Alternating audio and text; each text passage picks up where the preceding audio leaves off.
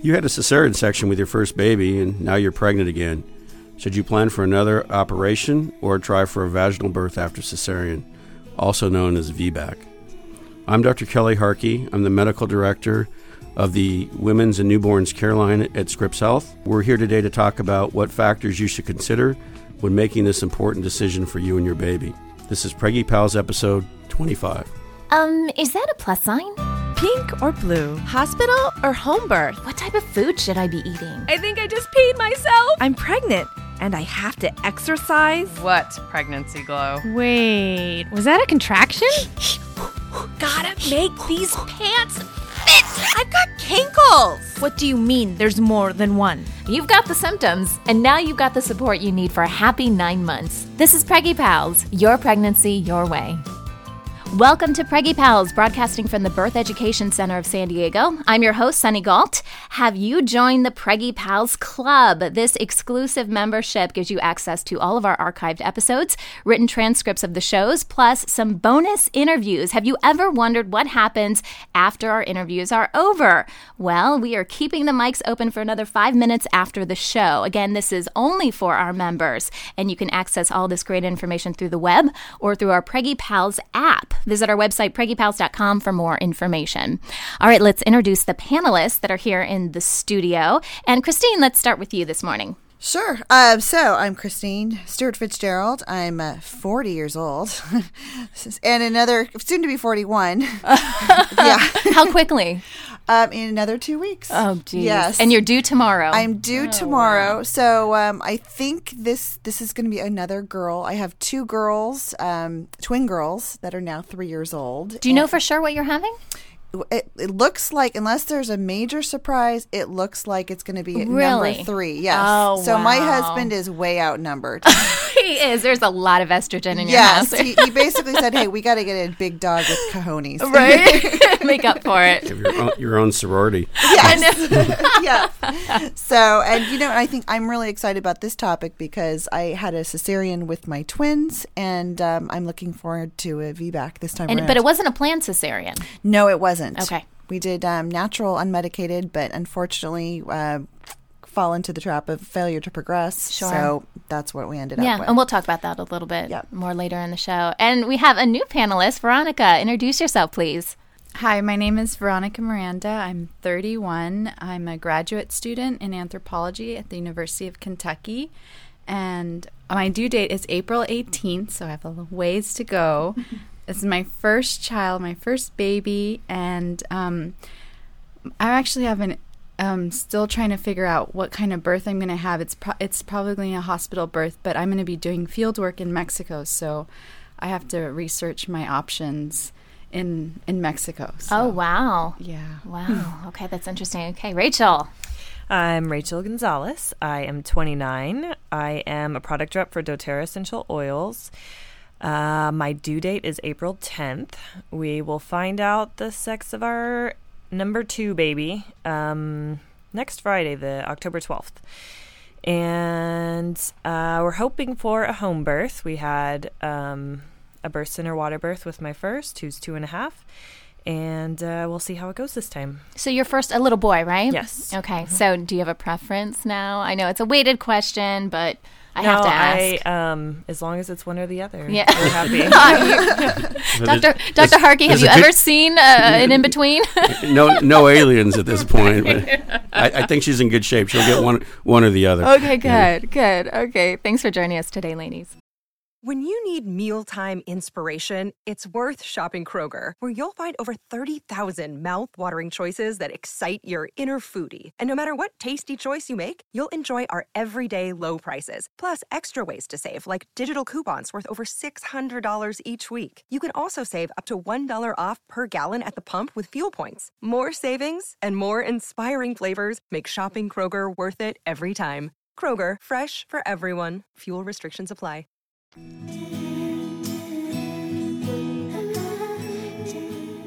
Here's a look at an article that is making headlines around the internet. This comes from, actually I got this from Circle of Moms. Are you guys familiar with that website?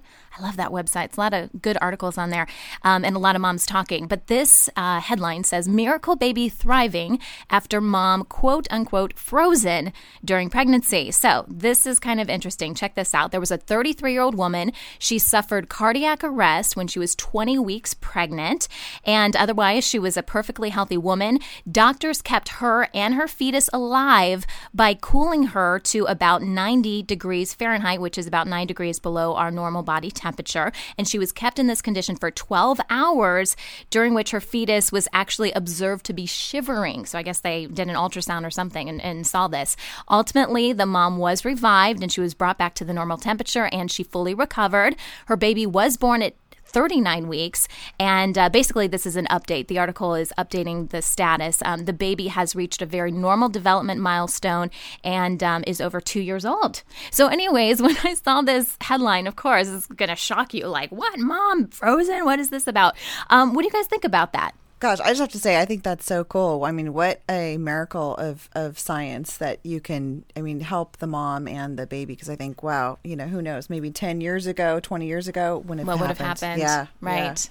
Yeah, Dr. Harkey, I'd love to get your take on this. Well, I think what we're doing is we're taking some of the knowledge we already know. We've known for many years that when people experience cardiac arrest from hypothermia or for being in cold water or ice for long periods of time, that you never give up on trying to resuscitate them until their body temperature comes back to room temperature, because they do much better than the people who are at normal body temperatures. Why is that? It slows your metabolic rate way down at those cold temperatures. Okay. So you don't have the same tissue destruction when you're cold like that. Okay. So the tissue is preserved, and that's basically what they were doing here.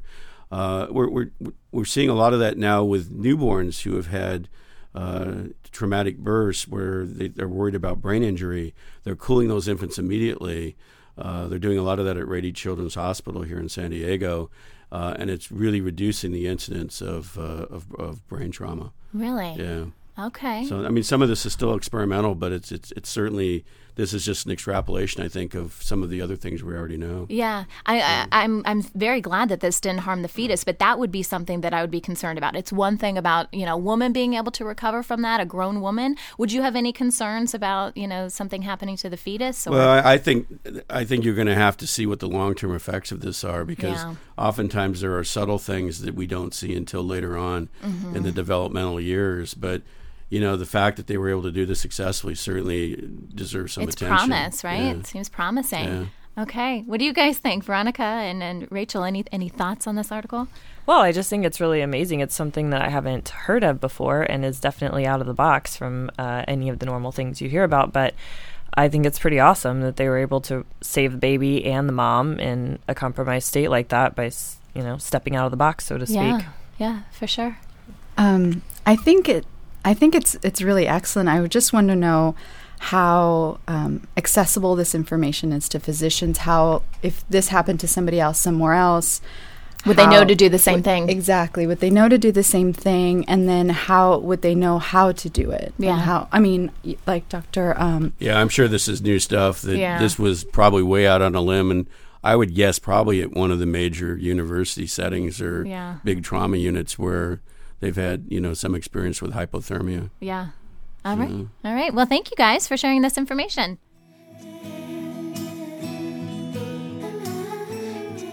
Today we're talking about VBACs versus repeat cesareans, and a little bit of a disclaimer, we're not trying to sway our listeners to choose one or the other. Instead, we want to talk about evidence-based care. In other words, what does the latest research tell us? Now, joining us as our special guest expert is Dr. Kelly Harkey. He's an OBGYN. He's also the medical director of Women and Newborns Care Line here in San Diego for Scripps Medical Center. So, Dr. Harkey, welcome to the show.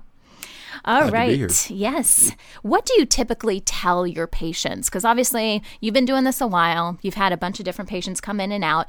If a woman comes to you and she has had a C-section in the past and she's trying to make this decision, what's the first thing you say?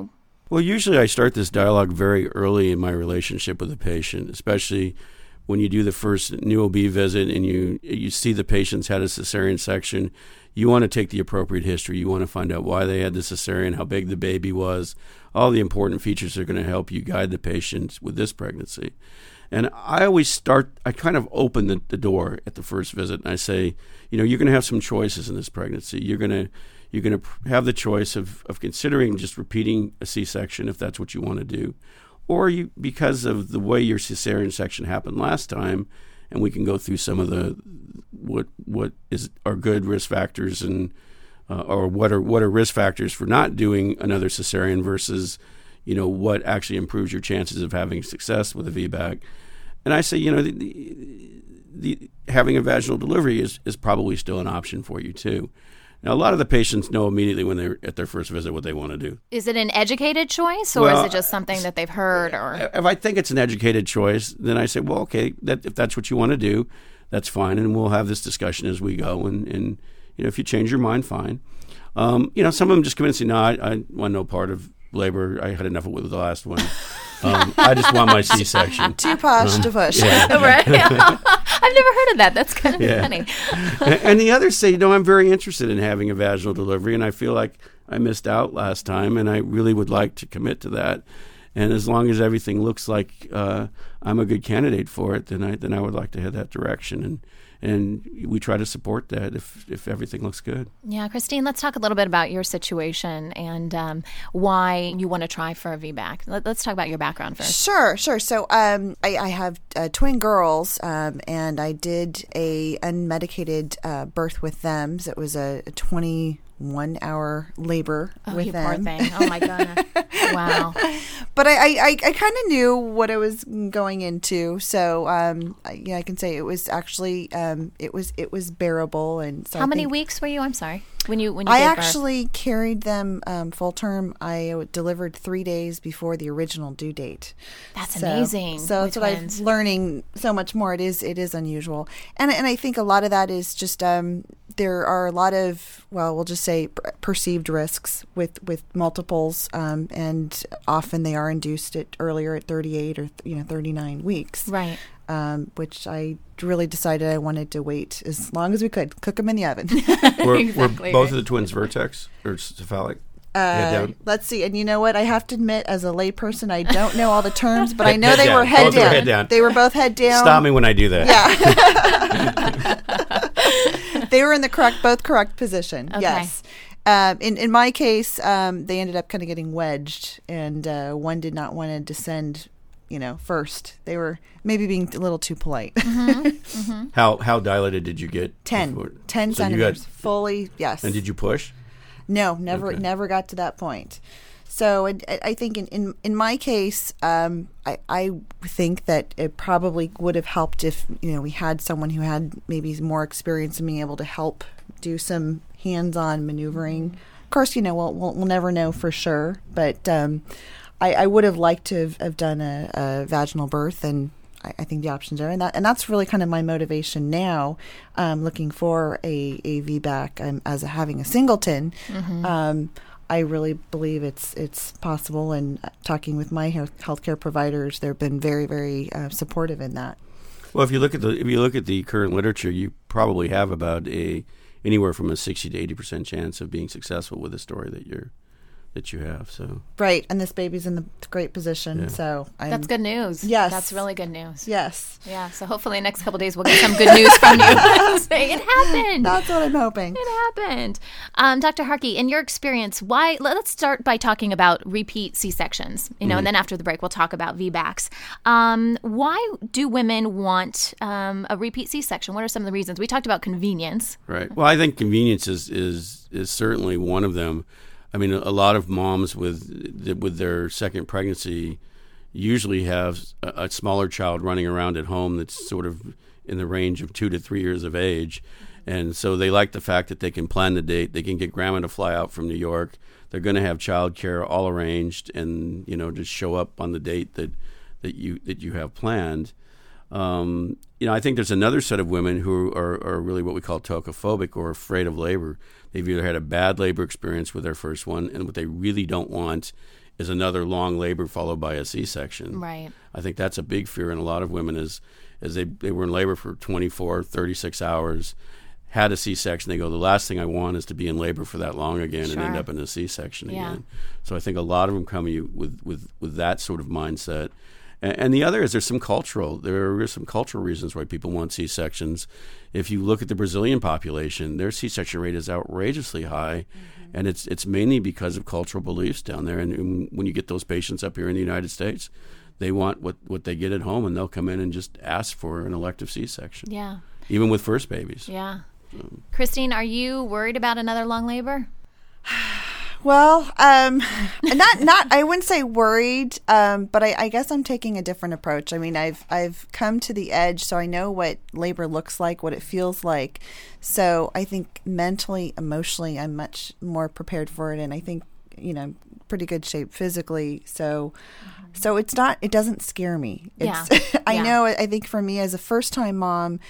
Of twins. Of twins, yes. That makes a big difference. I don't think anything would scare you now. I think the unknown, it is pretty scary. And so I guess I want to put the message out there that, you can do it. Yeah. You really can. Yeah. So that gives me quite a bit of confidence this time around. Of course. Dr. Harkey, let's talk about some of the benefits and the risks of having a planned repeat C-section, because I know there's a difference if it's an emergency, but let's talk about the planned repeat cesareans. Well, just a quick aside, I think some of the best information about what we're talking about today is published in the Practice Bulletin by the American College, this is a group of experts who come together and try to take the best evidence and talk about the very issues we're talking about today.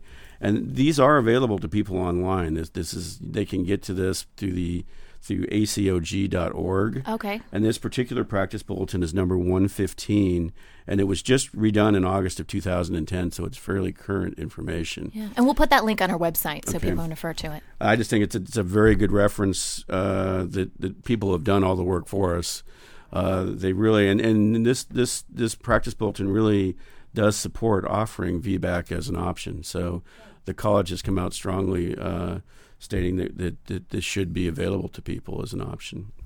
And going back to the other question, which is also addressed in this monograph, when you look at the risks of, and I think we need to compare VBAC to the planned cesarean so we know kind of what the risk levels are. Mm-hmm. It clearly, in the monograph I was just referring to, clearly there are some benefits to having a VBAC, and they are increased recovery time. They've shown that the blood loss or the potential for hemorrhage is less in the VBAC overall than in the C-section. The planned C-section, as we talked about, gives you somewhat of a convenience factor. The worst category to be in, however, in terms of complications, is attempting a VBAC and then ending up in a C-section. Which you may not know. Well, I was going to say, it'd be wonderful if you could know that ahead of time, right. But you never will. Yeah. So, and that's the problem is that, the VBAC does have some advantages clinically over the planned cesarean section. But if you fail the VBAC, then you're in a category that has a higher complication rate.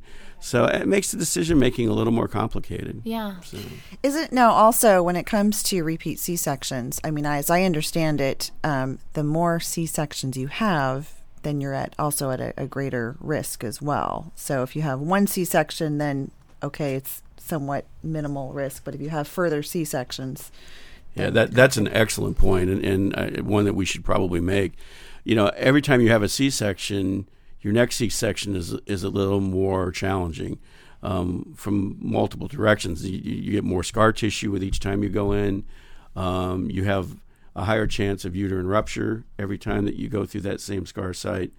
And depending on what your family planning is, if you're planning on having lots of kids or more than two, every time you go in through the same incision, you increase the chances of having placenta accreta or placental issues that can lead to massive hemorrhage and even death in rare cases. So the VBAC actually reduces that risk a little bit. By doing a VBAC, you kind of open the door to having safer deliveries in the future because you're not running a higher risk of having that placenta then be adherent and actually growing into the uterus, which it can do.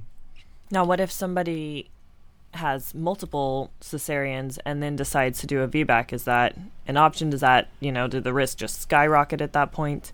Well, you guys have done your homework. Got some smart cookies. Yeah. And this paper actually refers to that too, where for a while, people were willing to try one C-section, but 2 C-sections was kind of, okay, we're done.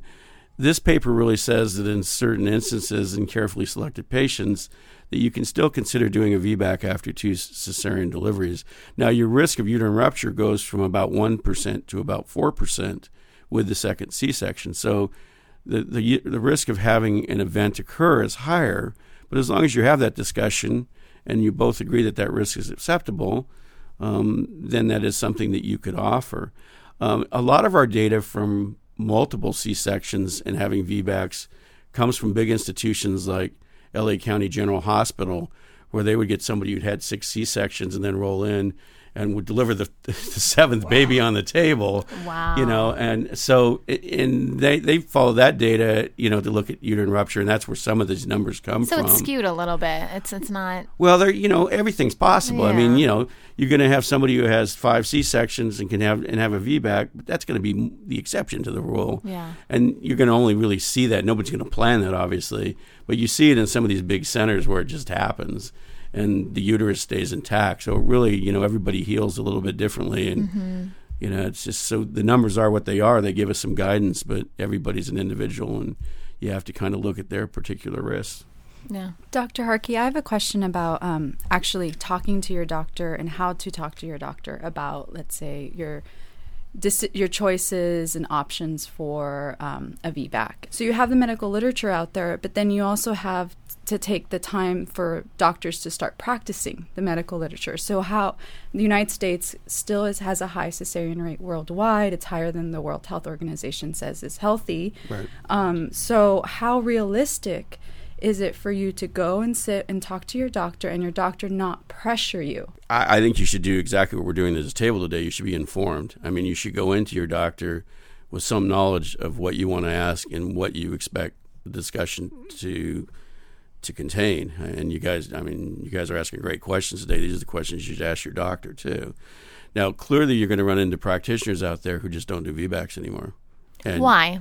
Well, a lot of the times it's because they've had one bad outcome or they've had one bad lawsuit. I mean, there's a lot of pressure to deliver the perfect baby. And there are just practitioners now who will not go out on that limb anymore. They're just not going to take that risk. And you should probably find that out in the beginning. I mean, ask the doctor straight out, do you do VBACs? If they tell you no, then you know what you're going to get. You're going to get a talk into a repeat C-section.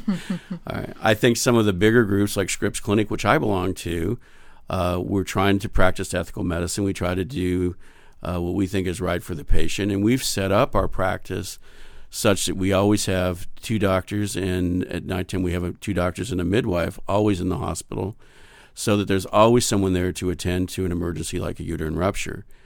The other thing you're going to encounter in some of the smaller communities are hospitals that have just stopped doing VBACs, period. They just won't allow them. And you need to know that too, because you may have a doctor who would do a VBAC, but he's taking you to a hospital. Well, you can't. And again, those are for due to legal pressures. They're due to the fact that they don't have the appropriate personnel in the hospital to respond to you immediately if something bad happens, like a uterine rupture.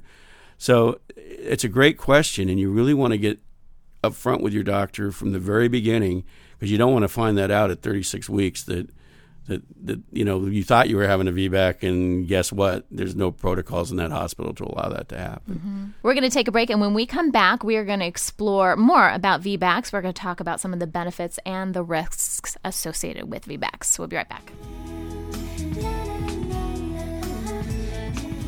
All right, and we're back. Today we're talking with Dr. Kelly Harkey. He's an OBGYN at Scripps La Jolla, and we are talking about whether you should have a repeat C-section or go for VBAC.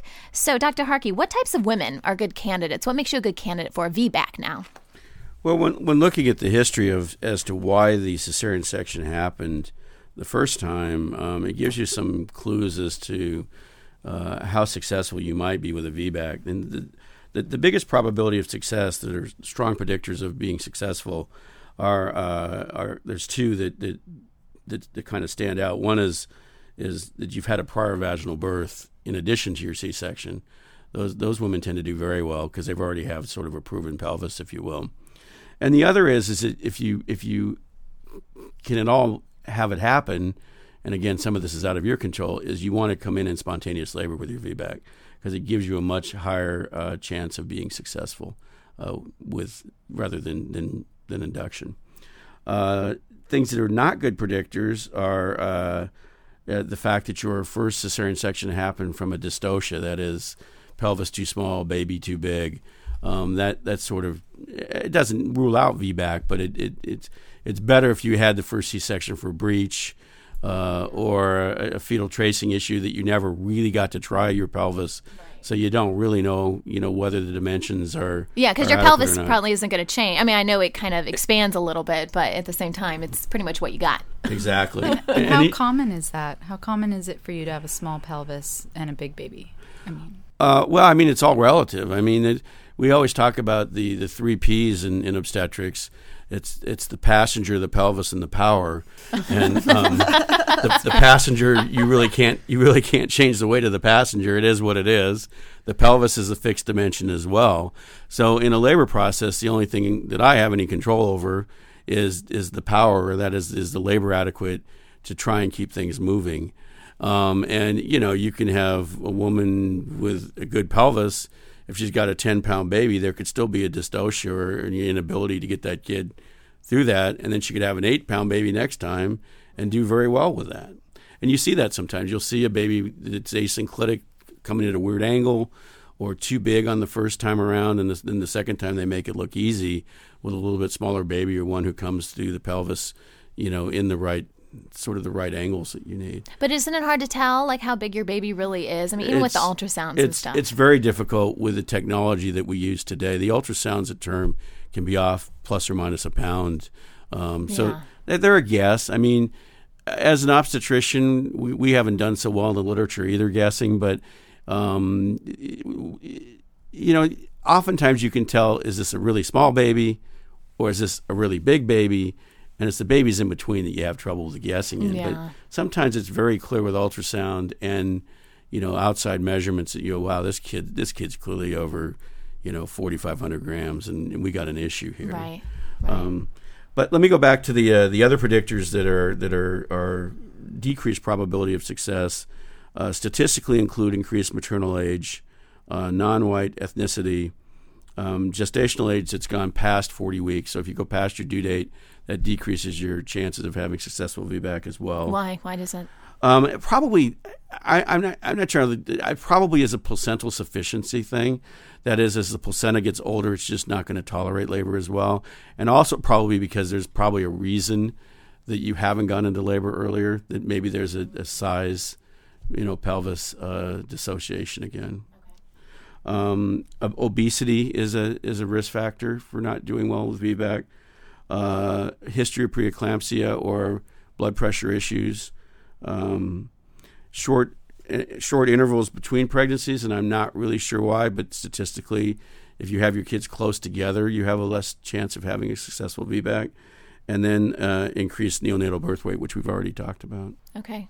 What are the odds if we, seem to be a good candidate for a VBAC? What are the odds that we'll have a successful VBAC? Well, they've been a lot of studies done, obviously, and when you sort of take the overall sort of range that the studies show you, pretty much it's between about 60 and 80% success rate if you're a good candidate.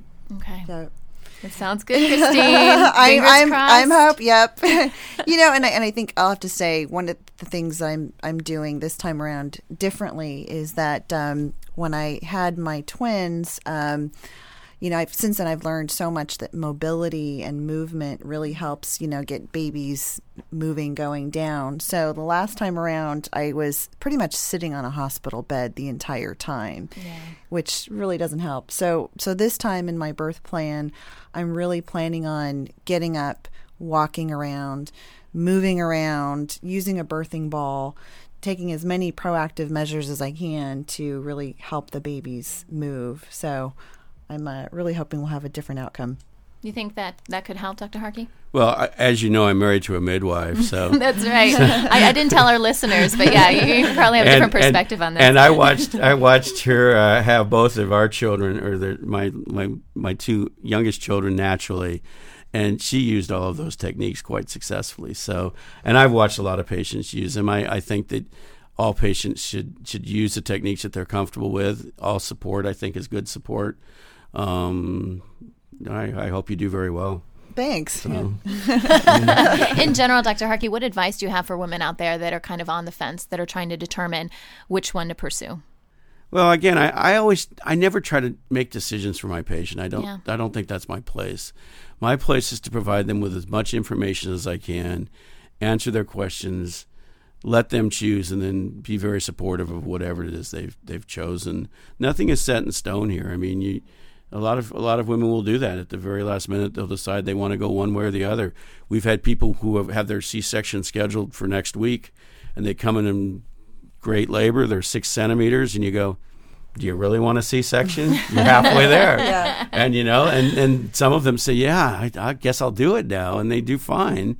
And you'll have just the opposite. The people planning that VBAC will go, "I've changed my mind. I want my C-section." Yeah. So it goes both ways, and I think that you have to let them do that too. Is have that last minute decision making change if they want it, and just be supportive of whatever they want to do. And your job is to provide them with the information to make that decision. Okay, thank you guys. This was a great conversation, and thanks to Dr. Harkey for being with us today. Of course, there's so much more to discuss when deciding whether a VBAC or a repeat C-section is best for you. So we'll be continuing this discussion online on our Facebook page and also through Twitter. If you are posting to Twitter, be sure to use the hashtag PreggyPals. Before we wrap today's show, here's a question for one of our experts. Hey, Preggy Pals. This is Paula from Cuyahoga Falls, Ohio. And I have a quick question about drinking alcohol during pregnancy. Before I got pregnant, my husband and I really liked having a glass of wine with dinner or while we're sitting relaxing watching TV. And I don't have that glass of wine anymore, but really there's so much information out there with different opinions from different experts about benefits of having maybe an occasional glass of wine while I'm pregnant. So really, I just want to know what the real information is. Are there any health benefits to drinking wine or to having any other types of alcohol during pregnancy? Thanks. Hi, Paula. This is Dr. Kaptanakis. I just wanted to thank you for your question. It's a great question. It is quite controversial. I'll let you know what the current recommendation by the American Congress of OBGYN stance is. They currently say no alcohol during pregnancy. The big question is, we don't know how much alcohol is needed to cause a condition called fetal alcohol syndrome. That condition is very devastating, and we don't know what level of alcohol can cause it. So the current recommendations, again, here in the U.S. by ACOG is no alcohol. Having said that, you are correct. There are several European studies that have said there may be some benefits to an occasional glass of wine. There's a French study that says there may be a decreased rate in ADHD in sons born to women who have an occasional glass of wine. Having said that, because of the fact that nobody is really going to do a blind randomized study and give women alcohol and then test the effects on their children, in the U.S., again, the current recommendation is no alcohol. I hope that helps. I hope you have a great pregnancy. And if you have any questions, give us a call. Thank you so much. Bye. If you have a question for one of our experts, call the Preggy Pals hotline at 619-866-4775, and we'll answer your question on a future episode. That wraps up our show for today. If you have a question or comment about our show, we would love to hear it. And for our regular listeners, don't forget to check out the Preggy Pals Club. You can learn all about it on our website, which is preggypals.com. All right, coming up next week, we're continuing our ongoing series focused on childbirth preparation methods, and we are focusing on the Bradley method. So thank you for listening to Preggy Pals, your pregnancy, your way. This has been a New Mommy Media production. The information and material contained in this episode are presented for educational purposes only. Statements and opinions expressed in this episode are not necessarily those of New Mommy Media, and should not be considered facts. While such information and materials are believed to be accurate, it is not intended to replace or substitute for professional medical advice or care, and should not be used for diagnosing or treating healthcare problem or disease or prescribing any medication. If you have questions or concerns regarding your physical or mental health or the health of your baby, please seek assistance from a qualified healthcare provider. Hey mamas, don't forget to check out Mighty Moms. It's our online community built for new moms just like you. Not only can you connect with other moms, but you can also join us backstage for special mom-only online events. And you'll also be notified when we're recording so you can join us as a special guest. Visit our website, newmommymedia.com, and click on the Mighty Moms banner. It's free. That's newmommymedia.com. See you there.